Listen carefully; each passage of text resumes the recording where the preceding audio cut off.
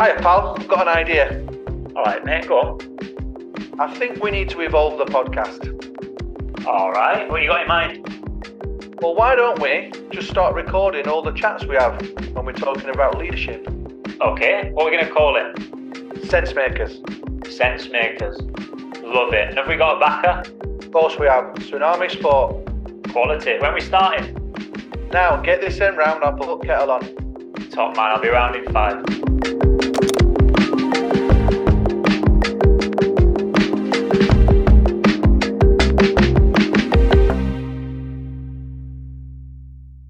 Two, one, off we go. Steffan Jones is the last dual professional sportsman in the United Kingdom, having played professional rugby for 3 years and 20 years as a professional cricketer. He is currently the Director of Sport Performance at a private school in England and a global fast bowling consultant. He's the fast bowling development coach for the Rajasthan Royals in the IPL, as well as consulting for individual fast bowlers, javelin throwers and pitchers around the world. Steffan is in a unique position, having played professional sport. He's a qualified sports scientist and a strength and conditioning coach. His methods are innovative and heavily based on sports science, and Steffan has developed a reputation as an outside-the-box thinker. So, Steffan, welcome to the show. And how on earth do you fit in all the jobs that you do? Yeah, Amna, thank you for having me, firstly. Yeah, it's busy. It is busy because I was just having a lie-in this morning and then remembered that I've got a podcast. So, yeah, it is busy. I rely on my calendar, but I love what I do, man. I love spreading the word and sharing knowledge. You know, there's no point being the most intelligent person in your own head. You need to share the knowledge. And that journey then, Steffan, give our listeners a bit of an insight into maybe where you grew up and how you got into professional sport, and then slowly how it's developed into teaching and coaching. Yeah, so that's a good question because, and you guys will know, I have a big thing at the minute about specializing too early with kids, pushing into a sort of professional sort of framework, network, program, pathway, whatever you want to call it, too early. So I never set out to be a professional sportsman. So I set out, firstly, I was going to be an architect, but then realized I needed to do maths and physics. I wish I did physics at school, to be honest, because it would have been helpful for my biomechanics now. So I've had to learn later on. I wish I listened in school.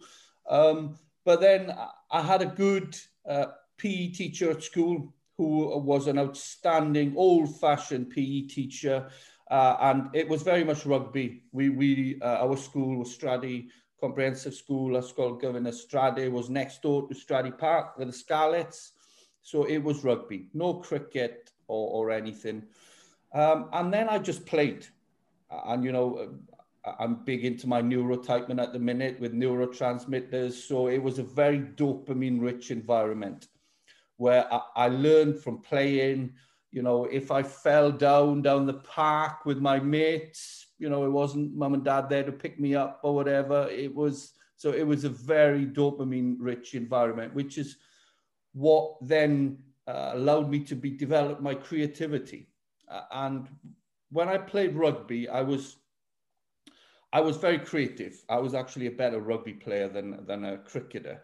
But I just didn't like tackling because I was worried about my cricket season, because it was rugby and cricket, and you split on one, stopped on one, and then you played the other. But I started late. I only started playing when I was 13, which some people find extraordinary. You know, at school now, I got these prep school parents who are worried about so-and-so and wanting feedback on their 10-year-old child, and I'm going, it's incredible, you know. So I watched my dad coach, watched my dad play rugby and cricket, and then one day someone said, "Shouldn't you be playing now?" And then I did. Very next week, I played in a team, and then that's how it worked all the way through. I played cricket in the summer, rugby in the winter. I got my Welsh junior caps for rugby, international youth, 20s, 19, 18. Then for cricket, I had Glamorgan contract. I was voted the Young Player of the Year in the whole of Wales when I was 16. And then the decision, then I went to Loughborough University. And then the decision had to come between both of them. And that Glamorgan wanted me to decide between rugby and cricket because I was going to a pre-season tour in Portugal with Cambridge University for rugby. And I wanted to go. Obviously, Cambridge University was big. It still is big, isn't it, to get your blues and stuff. And I said, no, I'm not going to decide. And that's what it was. I stopped with Glamorgan. I didn't have a cricket contract or rugby contract going into Cambridge. And then I came out of Cambridge with a contract for Somerset and a contract for Bristol Rugby. So I did that for 2 years, but it just got a bit silly. And there's people out there now who are probably more talented than I was, but it's not possible now. You can't combine the both because the seasons just overlap. There's no off season anymore in any one of them, to be honest. But it got to a stage where I remember bowling 20 overs for Somerset, then having to get in the car, go up to Bristol, do a full contact session, which I hated, and then travel from there to the Oval to play a game for Somerset at the Oval, and then play against, have a day off, and then play against Wasps. And it was like, this is just not right. It's mad. I did it for 2 years, enjoyed it, but then, I was left out of the 1999 C&G Trophy for Somerset. And I thought, you know what, I'm going to give it a focus now. I'm going to focus on cricket because I don't want to be left out again. And then I retired in 2010, I think, or 2011. So, yeah, I had a good innings. There's a few exit points there that we can look at. I'm quite interested in the creativity that you mentioned and dopamine-rich environments. And kids nowadays, and my kids especially, they've been overcoached. They've not been allowed to play out like we used to as kids. How important is it that we can create opportunities for our young people to just play and not to be coached all the time? Yeah, there's a couple of things. And, you know, children can't be bored these days. They just always want to be entertained, to do this or do that. And I haven't got anything to do. You know, my two daughters are the same, but it's okay to be bored. It's okay to find creative ways to entertain yourself without having an external sort of someone giving you feedback and the reward mechanism. And so I just think, well, my opinion, which is controversial, but I am Welsh. We normally are, to be honest. It is there shouldn't be any representative sport before the age of 16. It serves no purpose. It serves the ego of the coach. And what you'll normally find is that coach didn't have a great career. This is generalized, obviously. There's some great people out there.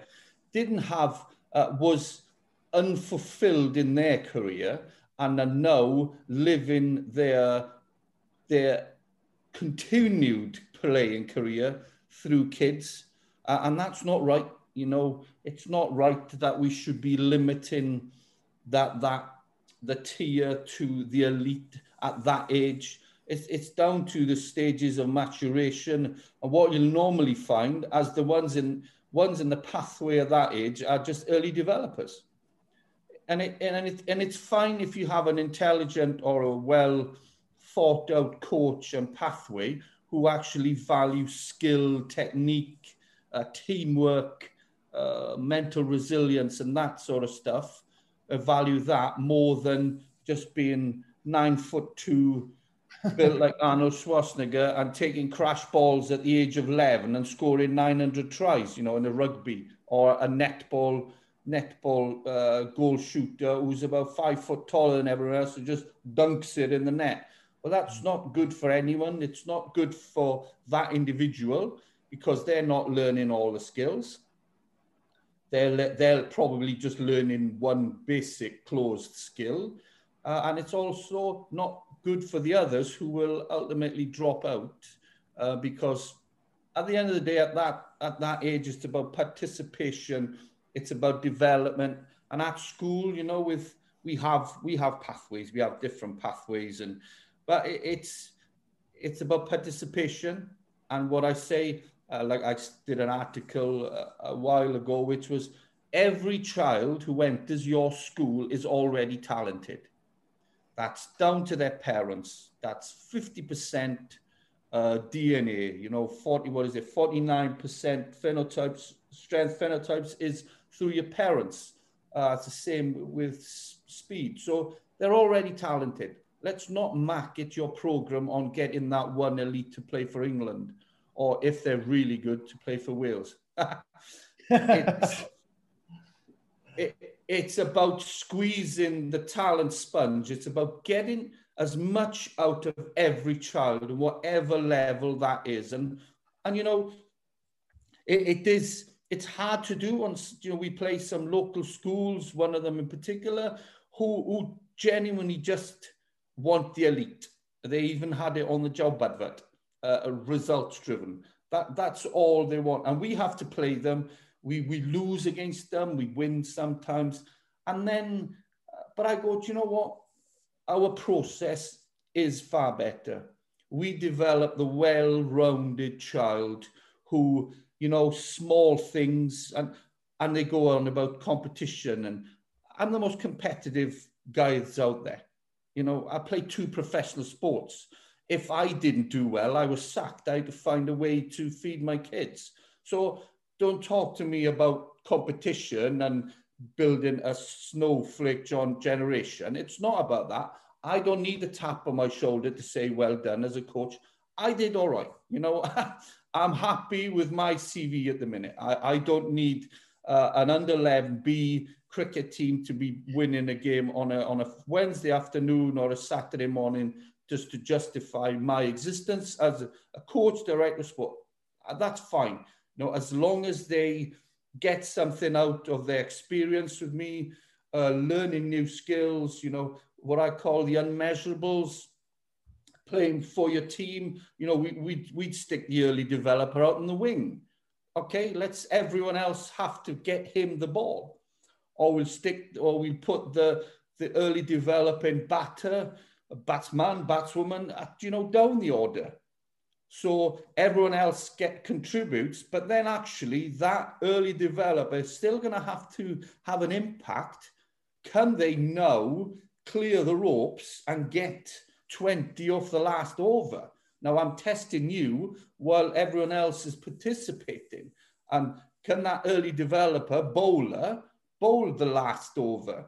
So so if people look at it that way, everyone is getting something out of it, but actually that child who's developed early is just being challenged a bit more. Can you nail 6 Yorkers? You know, and that just small things like that. But it's about playing. It's not about being constrained by certain guidelines when you're playing or for your school. So what I say to our pupils and our teachers, we need to lose 3 out of 10 games. You know, you learn more from losing than you do from winning. So we have a fixture card that we have some that we might win now and again if we get it right in terms of our coaching and then we have some that we will. There'll be a good game, but we're more likely to win. But then we have 3 then that we got absolutely no chance of winning. So it's really important that it's easy. You know, the worst thing that's out there is the league tables. You know, someone explained to me how you can be top 10 in a league table during COVID. We've had lockdown. Well, I honestly just, when that came out, when that was made public a couple of months ago, and there was the top 100 schools, I don't know if you've got to enter or whatever. And then I was looking down, so what is the criteria for that? Because we've been on lockdown. So nobody's played anything. So we had a rugby season and a girls' hockey season. So what you're telling me that to get top 5 on that list, you've had to have given 100% scholarship to an early development child in the centre, or a gun hockey player who's probably an early developer as well. And that's going to get, and now you market yourself on that league table. And I was just like, I found that really hard, if I'm honest, because there was a couple of schools in this vicinity that were on there. And I'm going, so what is your criteria for getting on that? If it's remote learning, then do you know what? We did all right. Wellington School did all right. We had live lessons. Every lesson was live. We had remote learning. The talented athlete pathway, which we have because it is a separate pathway, had their own program. You know, I had 10 speakers on webinars, from Marcus Trescothick to Courtney Hill to a local, to the leader of the fire service in the Southwest. You know, we did all right. But if you're judging it on rugby and hockey early season, then it was just, as you can probably tell, that rattled me a bit, because that was just that was just very wrong. And the league tables for school, I just don't get that. It's education, you know. The clue is in the title. We're there to educate. It's not performance, and it's not about building a pathway. See, even my dog is getting angry. Look, you can hear her in the background. I want to come back to that in a little bit, Stefan. The performance versus education. You know, I'm going to get me angry. Before then, let's give you a breather and take you back a few steps. You mentioned earlier the early specialisation argument, and obviously that isn't a new discussion. That's been something that's bubbled for years and years. But you've been really specific in saying 16 years old. Why do you think it's 16 years old where that becomes something that's a lot more accessible and a lot more acceptable for students to start to access at that age? Well, it's sixth form, isn't it? So it's entry into sixth form, which is one thing. But also, you know, Mother Nature has dealt her cards then. That's pretty much, you're done. So it's going to become about skill, tactical awareness, technique. You know, I have stages in my coaching methodology that the early phase between sort of years 9, 10 and 11, not year groups, but ages 9, 10, 11. It's about technique. It's about technique and grooving the right technique for them, not for anyone else, copying a model or anything. Just find what is the best way for them for cricket, deliver a cricket ball based on their anthropometry, based on their physical abilities. And then you have a stage, you have windows of opportunity. You know, you have 2 speed windows between sort of ages 8, 9, and then, 13, 14, where that's all we do is speed. Speed, we run, we jump.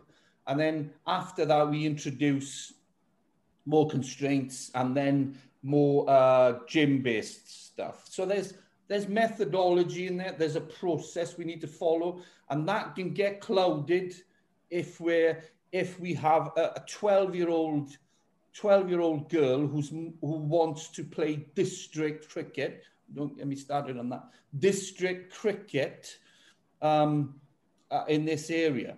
So that will mean that she might miss a school training or a school fixture because they think that's the right pathway. So what I say to parents is this. So every Saturday we play, in terms of fixtures, it's an exam. So while the aspect of school, would they have an exam every week? So it doesn't happen. They have an exam at the end. So all the rest of it. So for us, it's about playing competition, competitive fixtures. We're too fast, too quick in pushing competition to our kids. They go from one game to the other, just papering over cracks, just finding a way to flourish in competition. And that might mean giving it to the early developer. So we need the bits in the middle to prepare for games, for everyone to improve their skills, to learn more about the game. And it's the same with coming into pathways. Sorry. So, no, I was just going to add there, just to try and contextualize what you're saying.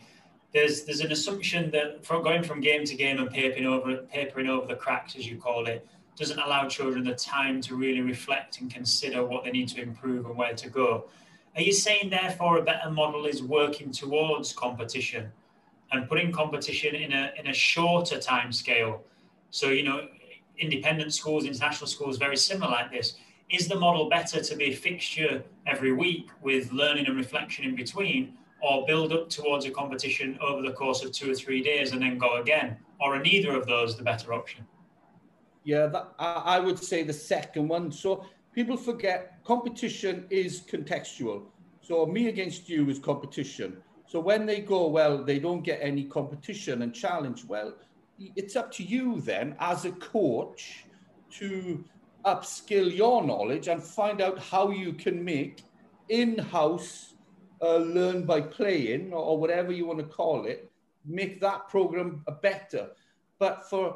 Because if it was just about the kids and them learning by doing and competition, then cool, I'm fine with playing every Saturday. You put it into practice, but we know it's not.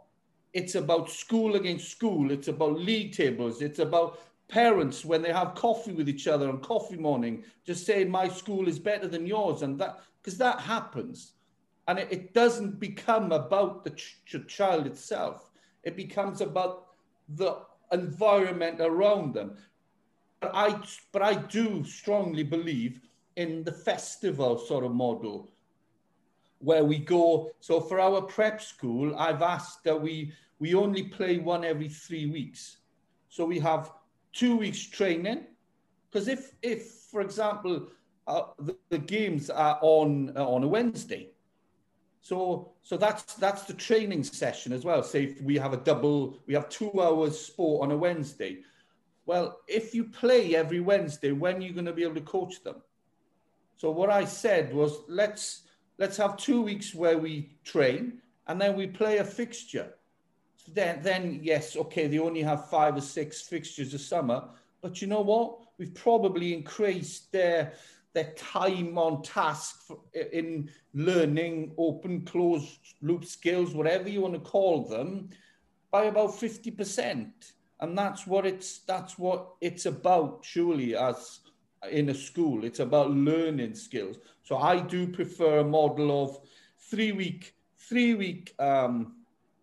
teaching, coaching block, then a festival, and let's go again. Then it's not every Saturday exam.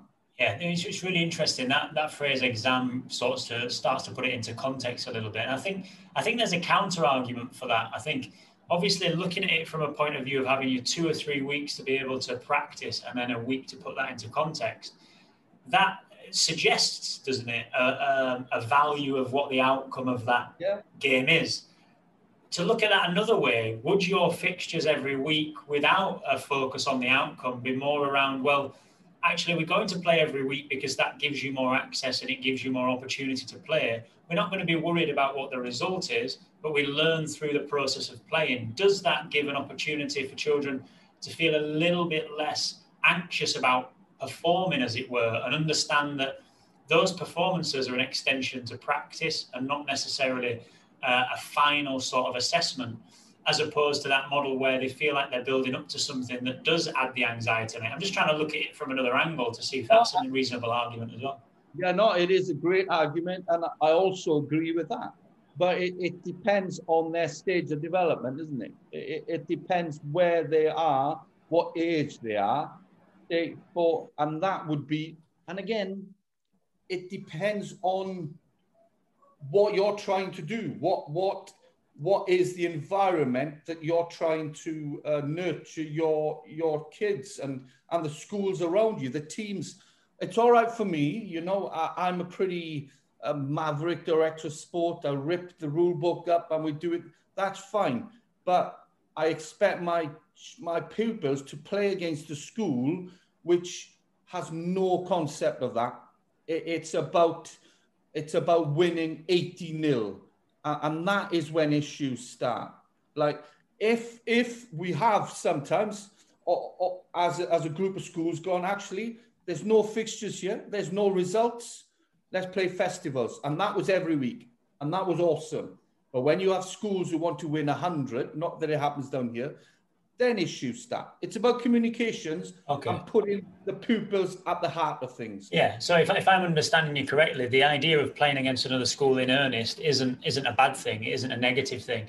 It's what rides on that.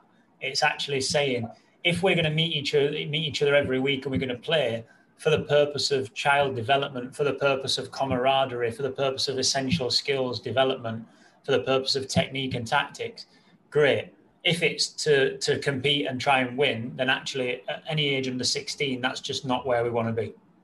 Oh, exactly. Okay. Exactly right. That's where I come from with everything. Really, it's about a child-centered approach, isn't it? There's a nasty mix between politics.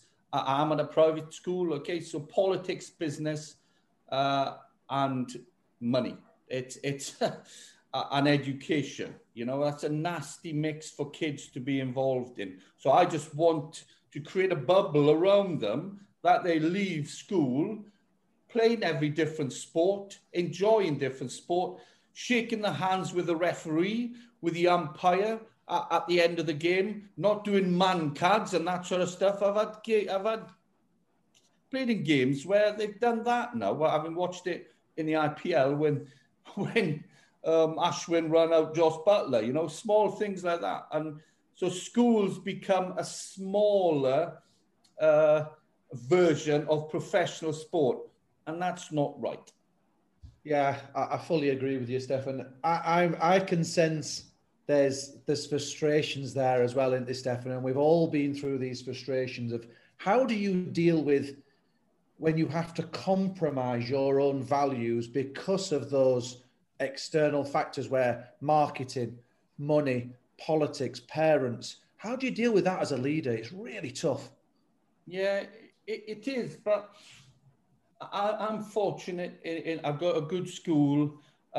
We weren't traditionally a big sports school, so it's very process driven. So to be fair, anything that I did was good.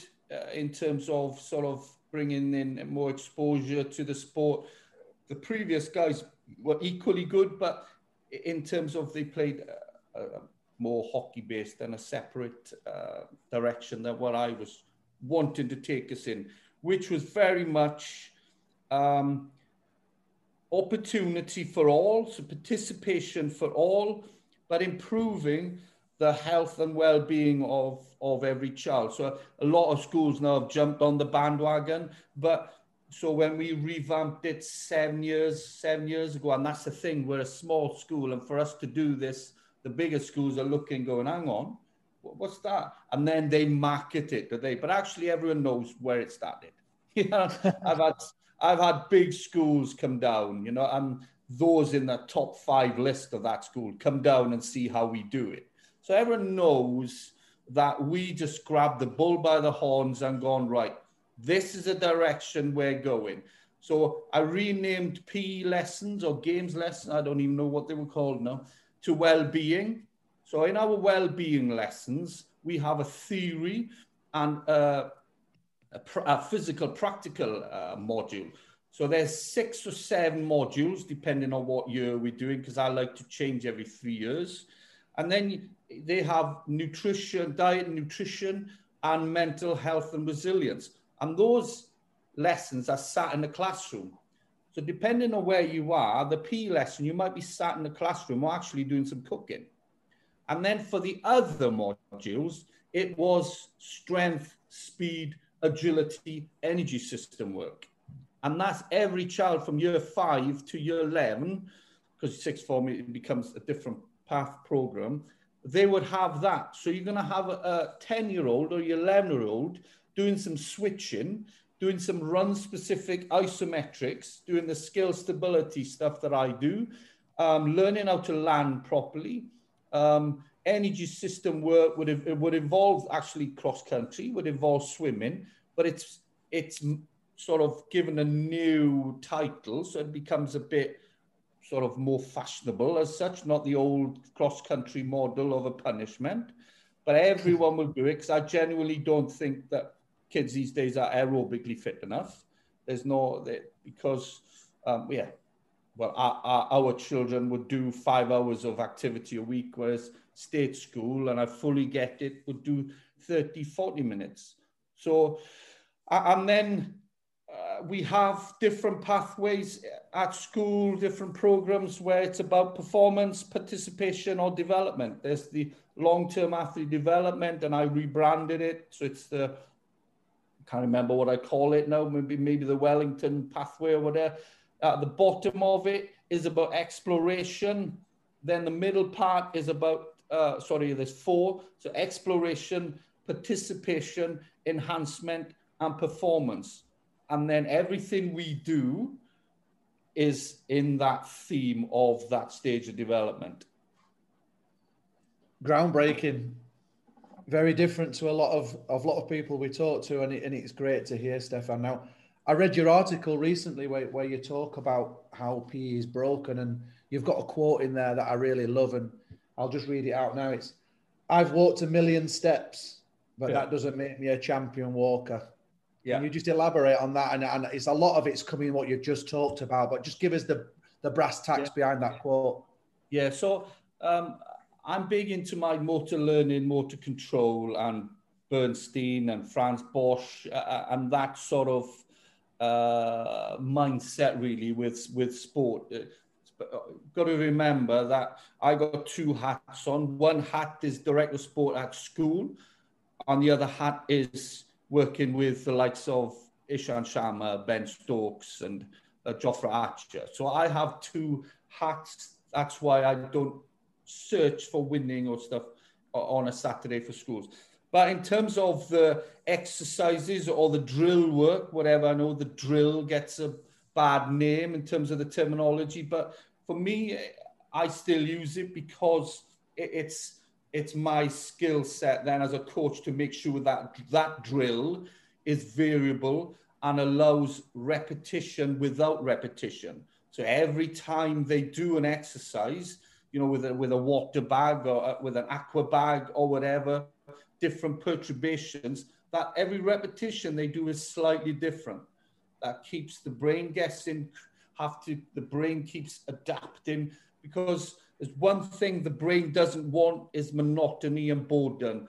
If you have boredom, you have 2 things we can consciously think about: intention and attention. So intention, I want to do something. So that's your one conscious thing. The bits in between with them become subconscious. We can't control them depending on stage of learning. And then attention. So you need motivation. So if your child is not motivated, engaged, has attention, then whatever we do, they're not going to learn from. You know, the reticular activating system in the brain, so it's the door, the on button in the brain, is not going to be activated. So you're just ticking a box and just talking to kids who have no idea, desire, or want to improve.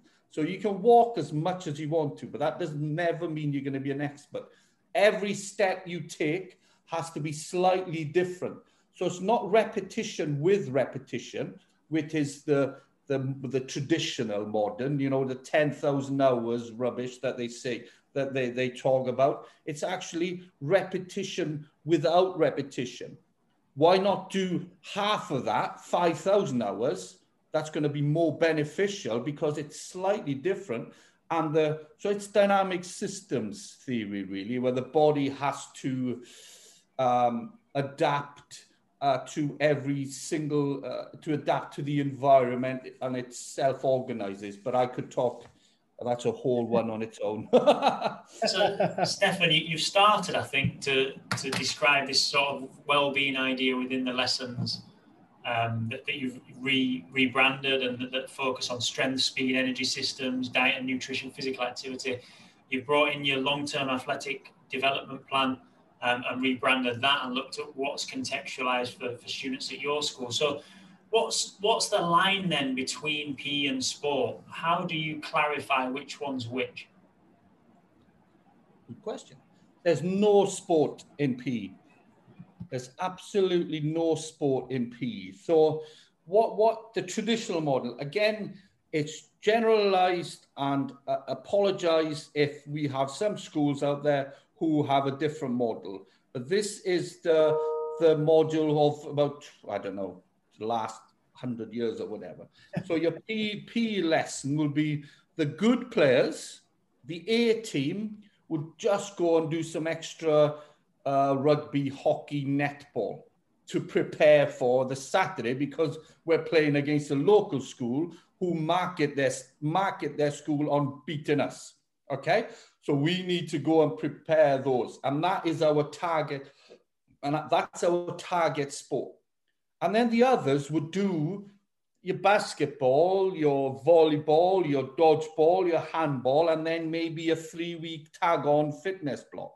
And that is the model, and people can disagree or whatever, but I know that's what happens. So for me, there's two things there. Very elitist. There's a difference between having an elite program and elitist. Everyone should have an access to an elite program, to be tested. You know, we test our children 6 times a year to run on the 1080, to have 4 steps. Yes, we're fortunate to have that because that's the direction we took us down. It's not about 100% scholarships. It's about every child having access to the top end sports science equipment. So that is an elite program where you will do 4 weeks Franz Bosch stuff, where you do 4 weeks Altis sort of sprints program. But elitist is when 15 kids go out and have that on their own, while the other 80 will play a sport in the inside or whatever, which the current program or director deems not a target sport. Well, actually, basketball or cross country or volleyball is a target sport for that individual. So it's important for that person. So that needs to be added on at the end of the day. So what we did, there's no sport in PE.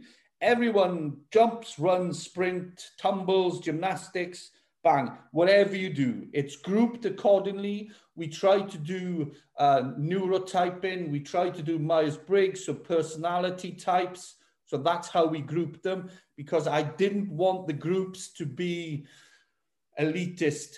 What happened initially, bearing in mind this is 6 or 7 years into the program, we did the superheroes program. So where we had iPads and there was movement patterns, Iron Man, Spider-Man, Superman, and all that. And then we grouped them based on how they moved. And then from there, then we ranked on their movement patterns.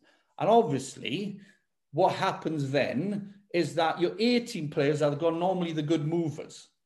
So the groups was very much based on sport as well. So group 1 was the rugby team, because they can squat, and there's a reason why they're good at their sport, because they move better at a young age. So I wanted to get rid of that straight away.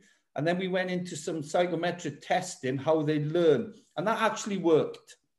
But maybe I think it was more luck than judgment, if I'm honest. But the groups were great. Boys and girls together.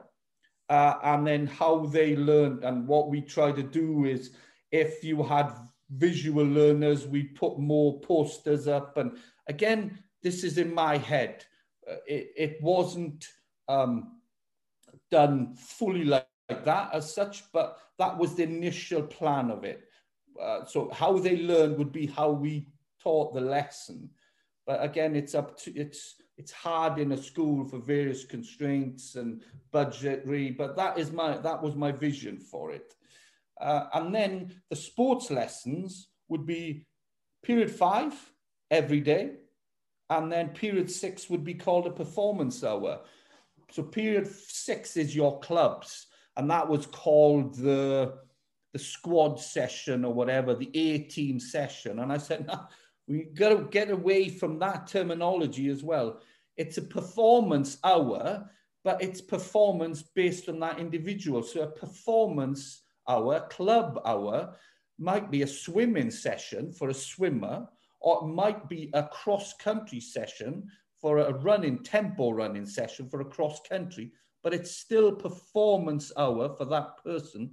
But for your rugby A team, B team, whatever, it's performance hour because you're there now because you want to improve your rugby. And then every child gets the same specialist attention for their choice, really. We can't be pushing a child to think that rugby, hockey, netball, cricket is a target sport. Some parents might listen to this and go, well, they didn't know that. And that is the thing, isn't it? It's difficult to get your message out to everyone. That's why I like doing this podcast, because probably parents will be listening to me going, oh yeah, there's a reason why you do that. That's awesome, well done. Because actually, how do you access, 300 parents? But that's my methodology. So we branded it Sports Performance and Wellbeing. That's what we're called now as a department. We're not a P department, we're SPW department. And each of those letter has a specific purpose. Wow.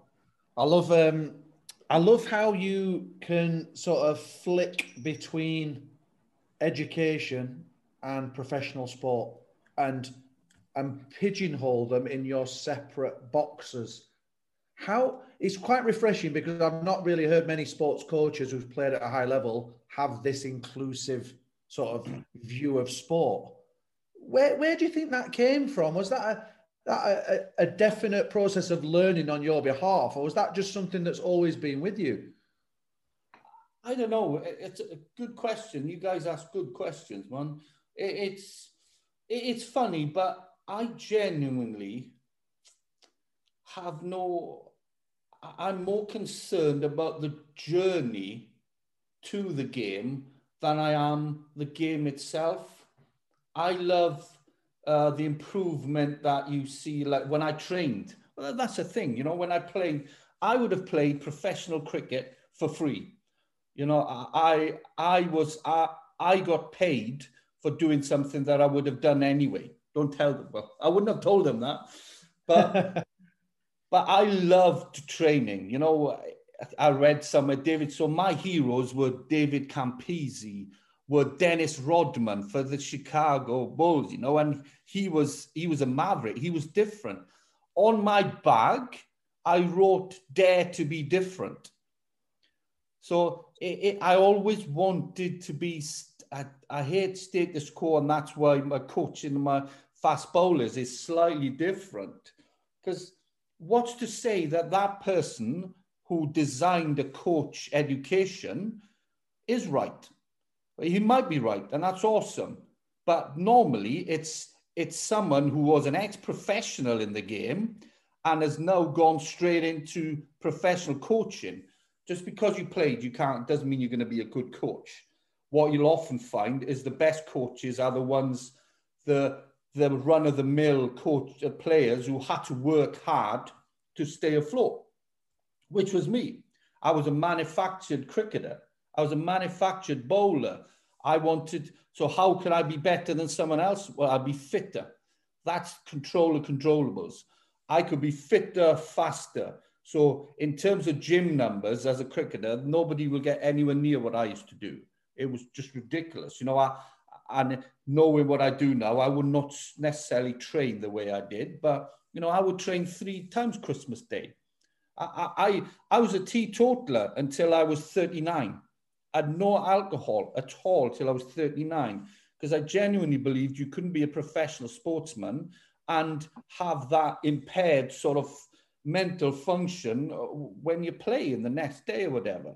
So I made massive sacrifices when I played, but it was all about the process of me being better, not me beating the other person, just me being as good as I can. And it sounds romantic or whatever, but actually that's how I was. I would, the rugby coaches used to pull their hair out with me because I didn't like tackling. I would let them pass me and run after them and ankle tap them.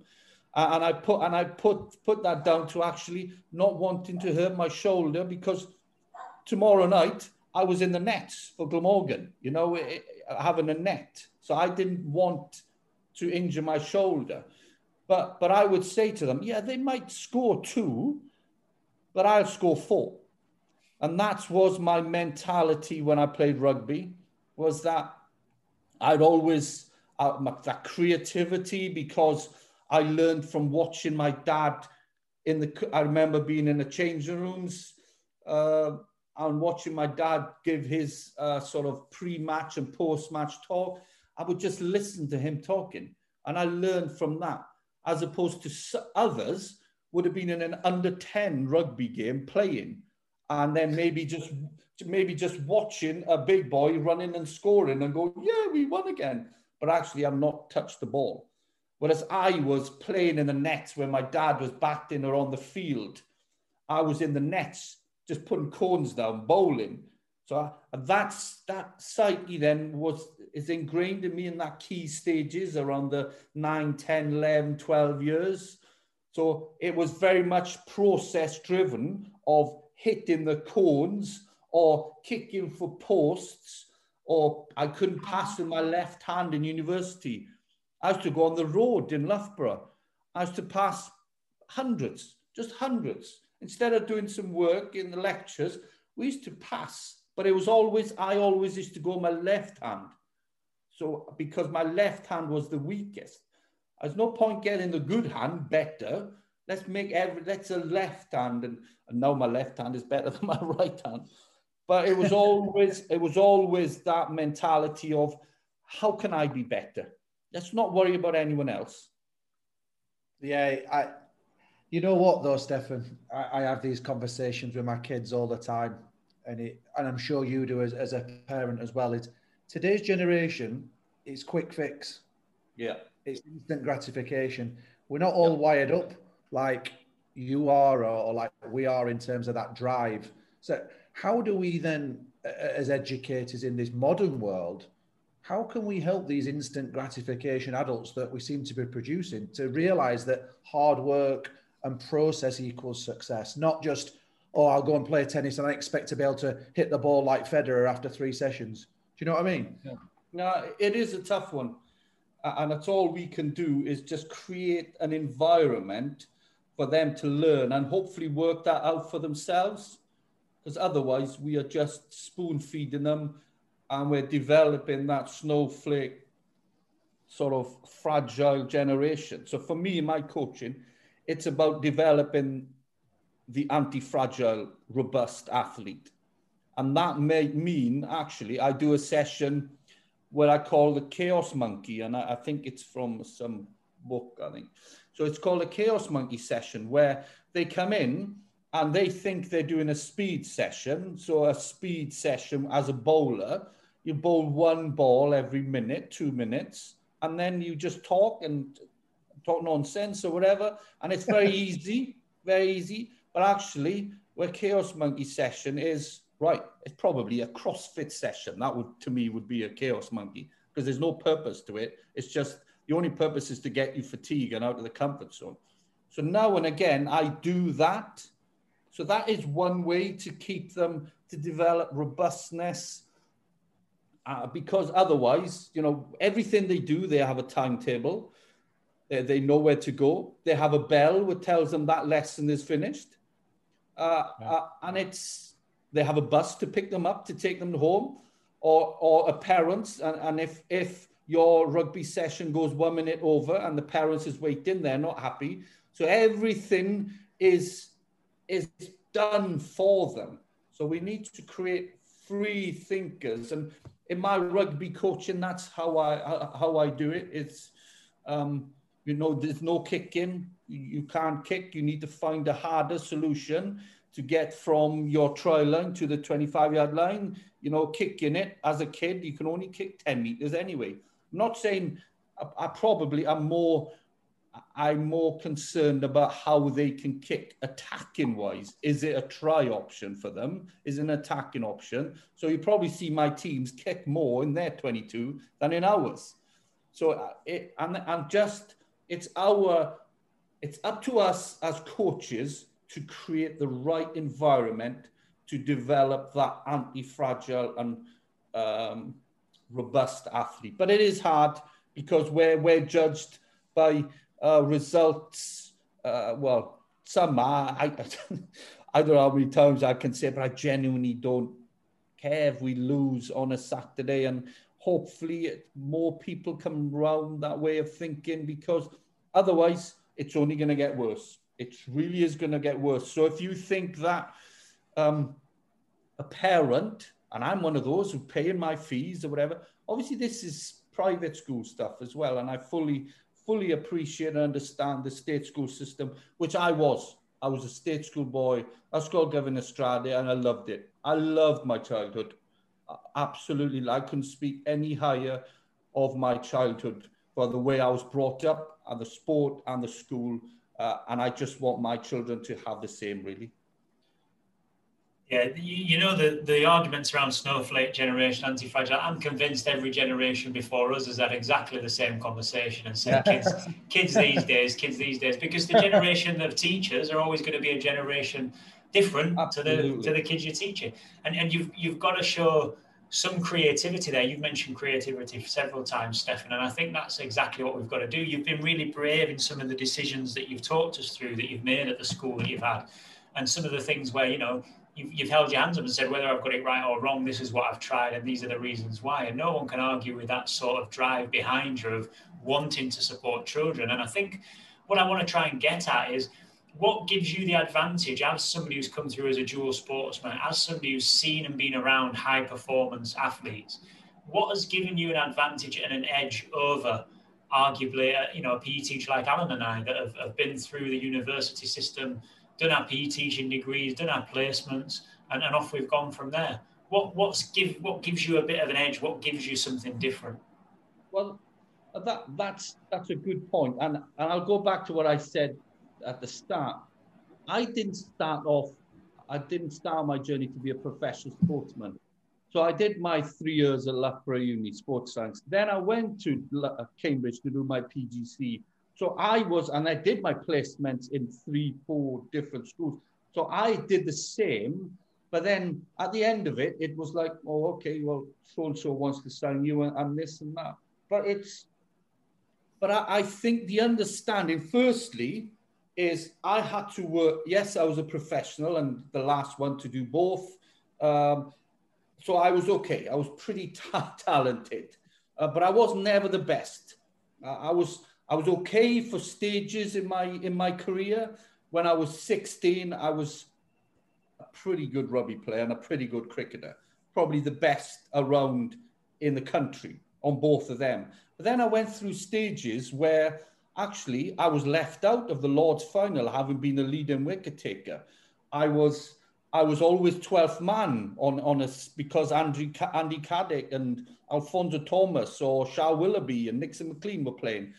So I've had to go away and sort of rethink how I train, how I coach, because the consequences of me not getting it right was sacked, isn't it?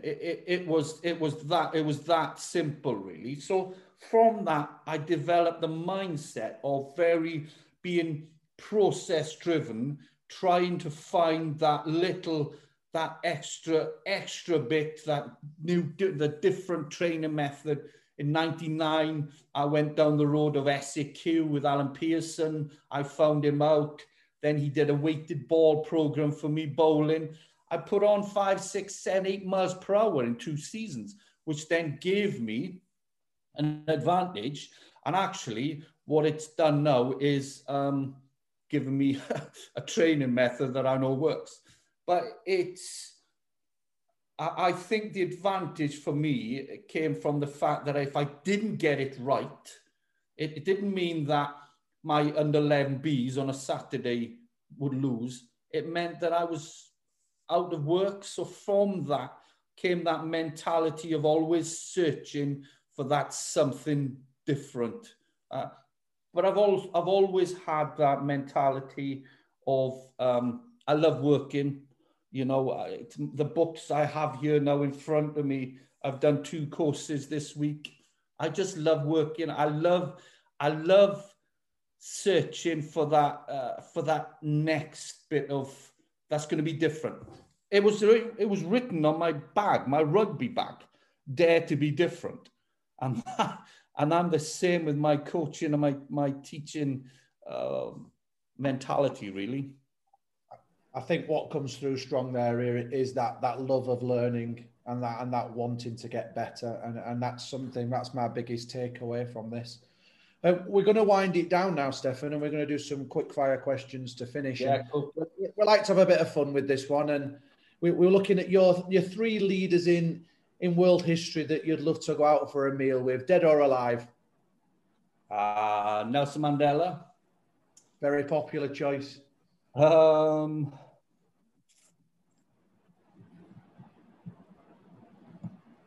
Carwyn James.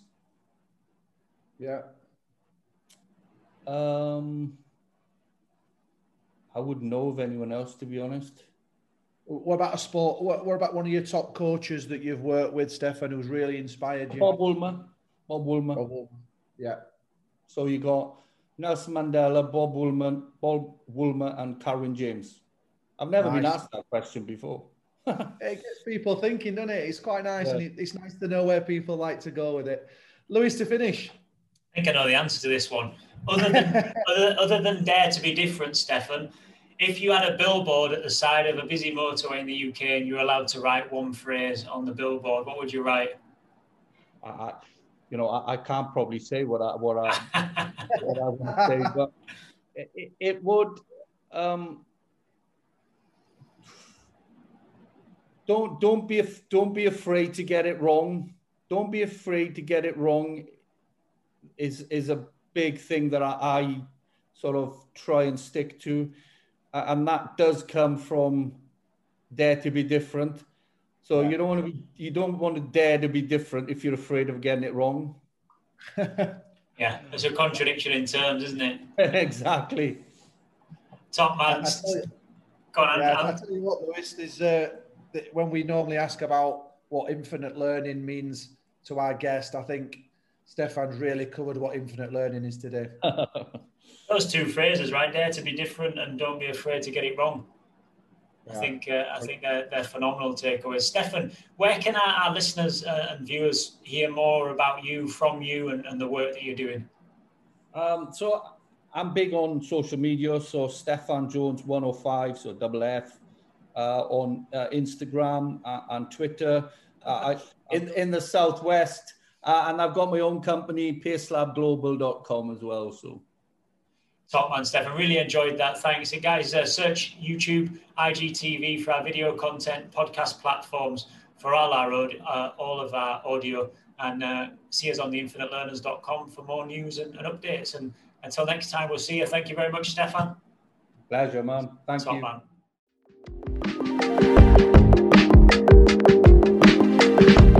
Thank you for listening to Sense Makers, brought to you by the Infinite Learners podcast and backed by Tsunami, the #1 ego kit provider for schools worldwide. You can learn more about Tsunami by visiting tsunami-sport.com. And if you want to hear more from the Infinite Learners, you can find us on your favourite podcast platform, including Spotify and Apple Podcasts. Until next time, we'll see you.